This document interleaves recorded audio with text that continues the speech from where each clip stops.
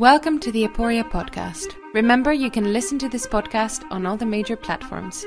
If you like the show, you'll love the Aporia magazine. Find the link in the show notes, along with our Twitter and a link to the bonus questions we ask our guests. Today I'm speaking with Peter Hitchens.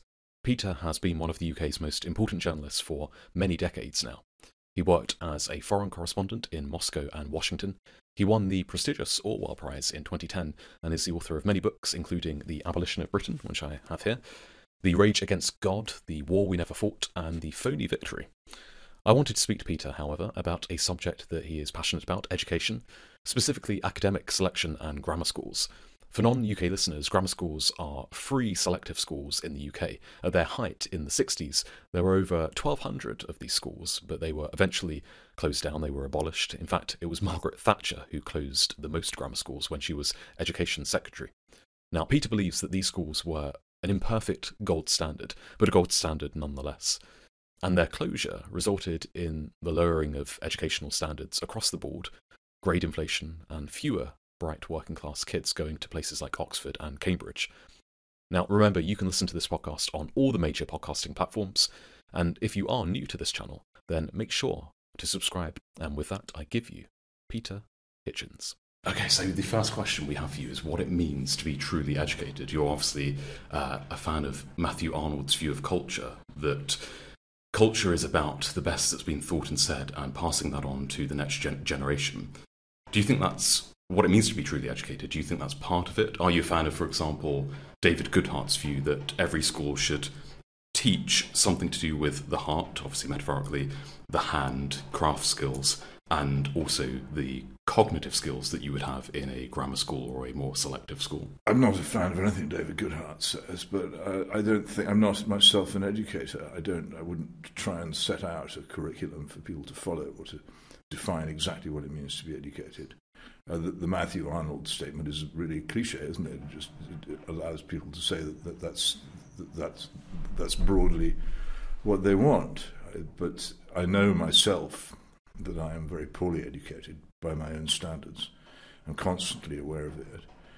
I wish that I knew more, particularly of the classics. I wish I could speak and write in foreign languages. And there are many other things that I'm discontented about. I think the fundamental position of being educated is to be in a state of informed discontent, so that you have a pretty good idea, at least, of what you don't know and how much it matters. But I certainly wouldn't prescribe to anybody what they should learn, which would make them an educated person. See, this is quite concerning, because you are someone who's You obviously have a national newspaper column. You've written what I think of as incredibly important books. In Roger Scruton's book, England, an Elegy, he cites your book as incredibly important. So if you're saying you're not educated, do you think that... I know I'm not educated. I sabotaged my own education in detail around about the age of 15, and it's never recovered from it.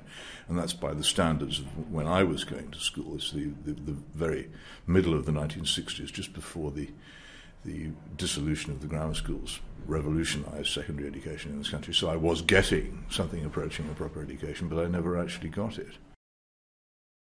So are those the standards that you look to, the 1960s, as these Oxbridge dons who kind of knew all of history? That's what it meant to be. They're the only ones that I know.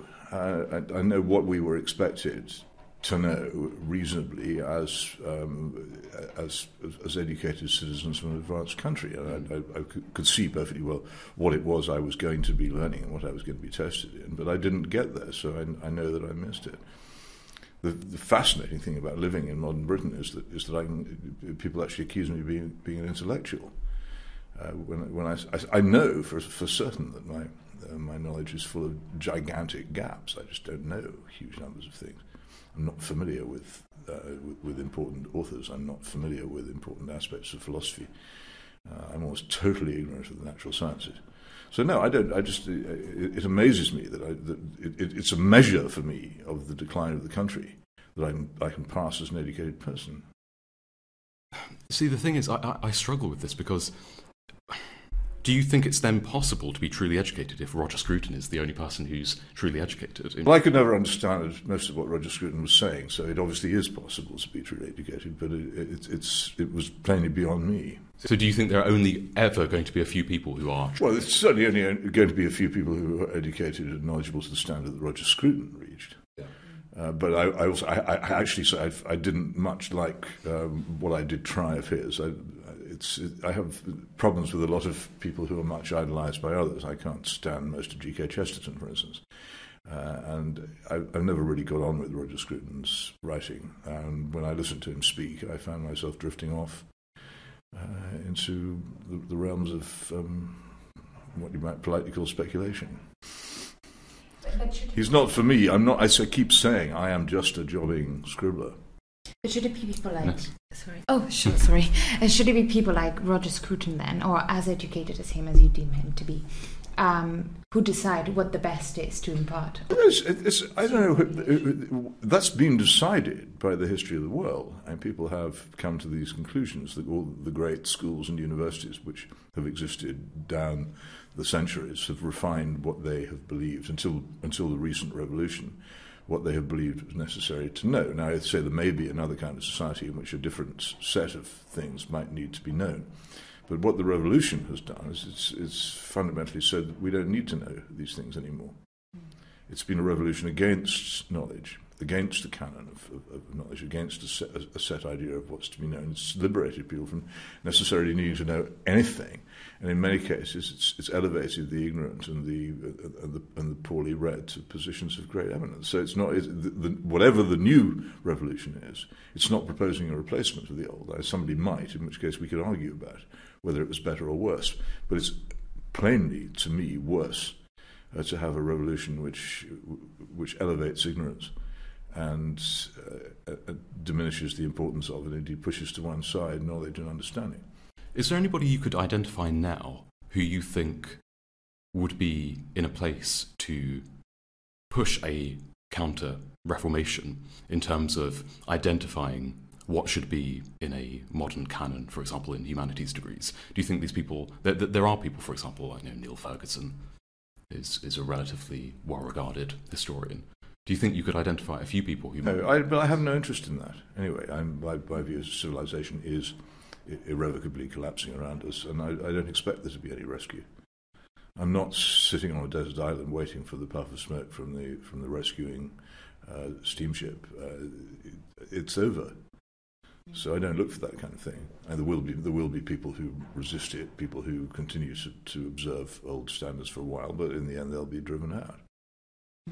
And for those people, perhaps unrealistically, slightly optimistic, trying to survive, who would you point to? What kind of figures would you point to? And what locations might there be? Well, I wouldn't. They can look for them if they're crazy enough to be optimistic under these circumstances.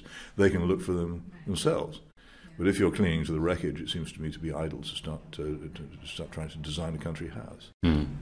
Yeah. Do you see any hope in figures like Jordan Peterson or the kind of accolades? Absolutely not. No. I mean, I think Jordan Peterson's cult is an absurdity. Have you read his book? The first one. Well, the second one. Oh, I haven't. The first was enough for me. So I think there's a nuance here, right? Because I read your review, I think, in The Spectator of Peterson's book. However, what he's doing with his podcast, I think, truly is an emancipatory... I mean, the technology itself is emancipatory, but... Well, I say you're very welcome to it. Well, it's both a symptom of the demise of the universities and maybe it is, but it's nothing to do with it's nothing to do with thought. It's a cult. It's somebody offering some sort of apparent hope.